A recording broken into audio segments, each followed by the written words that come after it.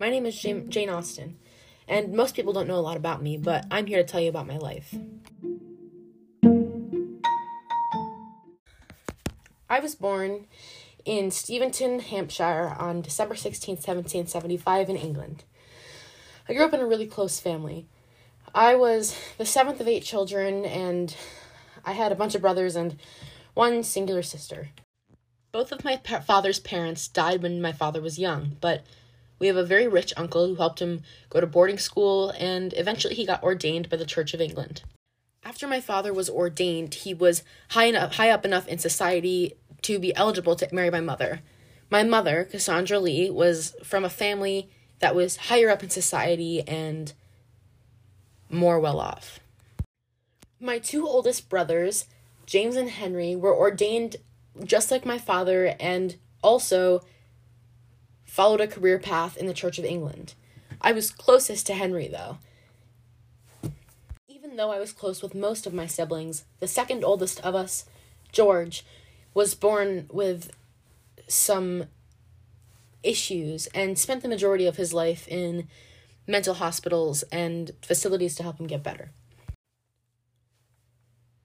The third oldest of our siblings, Edward, was adopted by our wealthy cousin. His name was Thomas Knight, and when Thomas died, Edward ended up inheriting most of Thomas's estate. The youngest of us, Cassandra, my only sister, was born in 1773. She was my close friend and companion throughout my entire life. My 2 brothers, closest in age to me, though, were very absent in my life. They both served in the Navy and became highly decorated later on.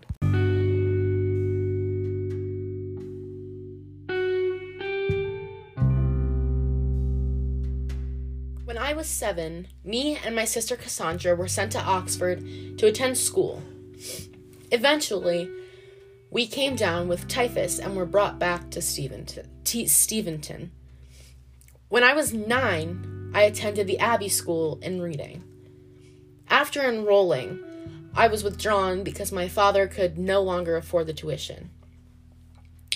Even though this was it for my formal schooling, my parents helped me to continue my education at home with the help of my siblings and themselves.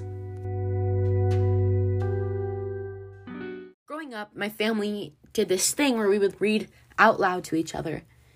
Eventually, this turned into highly theatrical events where we would act and dramatize all of the stories, and sometimes even family members would come to watch us. By the time I was 12, I was writing quite frequently. I would write poems and different interpretations of dramatic novels, and they were always fiction, but they were popular at the time. Examples of these were like History of England and Love and Friendship. Eventually, I put them all together and named them Volume the First, Volume the Second, and Volume the Third. Everyone always said that I looked like my brother, Henry. We both had bright hazel eyes and curly hair, but I liked to wear a cap over my hair just because I was more comfortable that way. Eventually, I became the love interest of a young man named Tom Lefroy. Sadly, Lefroy was in a spot where, in order for him to make it in life, he had to marry into money. And my family at the time was not wealthy enough to put him into that position. Eventually, Tom married an heiress, and he became a big political figure in England.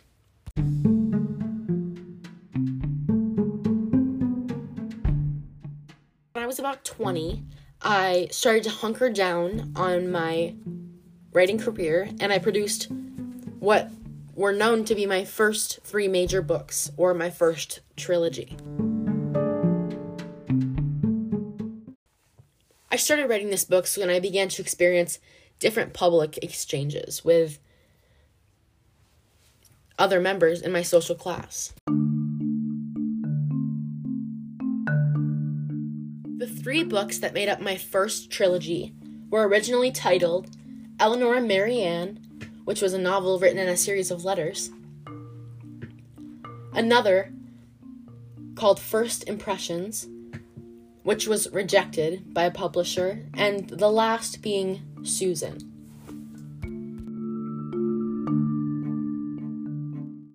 My family lived contently in Steventon until around 1801. My dad announced that me, along with the rest of my siblings and my parents, would be moving to Bath, England. To be honest, I wasn't happy with the news. Bath was a vacation town for rich people who wanted to spread gossip and people who wanted to climb the social ladder. That really just wasn't my scene. But I ended up sort of enjoying the experience when I fell in love with another young man who promised to meet us at the end of our travels. But eventually, a couple months after we met, he fell ill and passed away.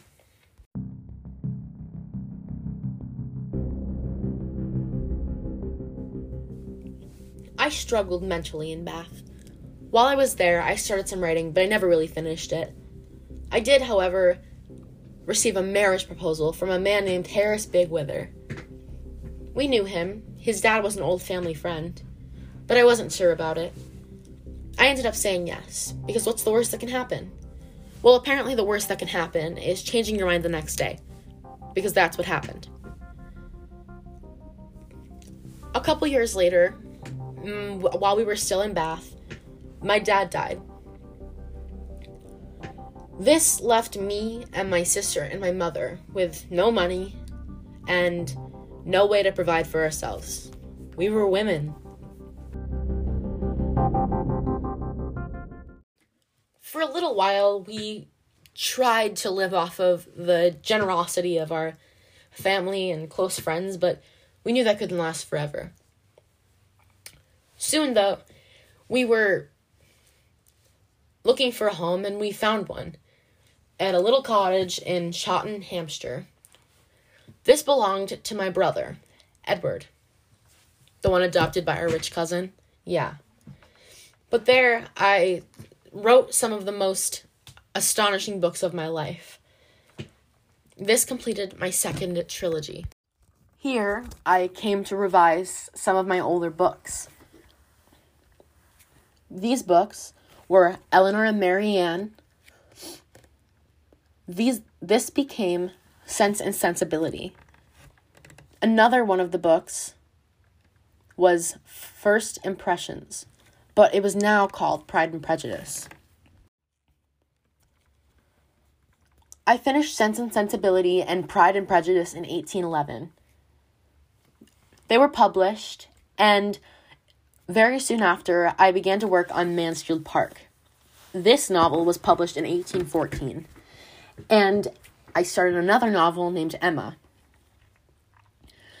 By now, I was starting to get some fame, you would call it, from my pieces.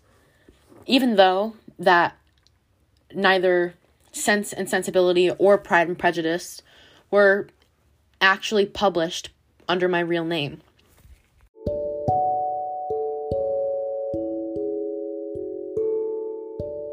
While I was working on my last novel, at this point later in life, I began to fall ill. This novel was called Persuasion, and it was published after I died with Northanger Abbey. I didn't know it at the time, but apparently I most likely suffered from something called Addison's disease.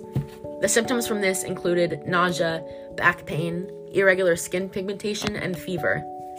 When I was dying, my sister asked me if I wanted her to do anything. I only asked her to let me die. I was 41 at the time. It was July 18th, 1817, and my sister was right next to me.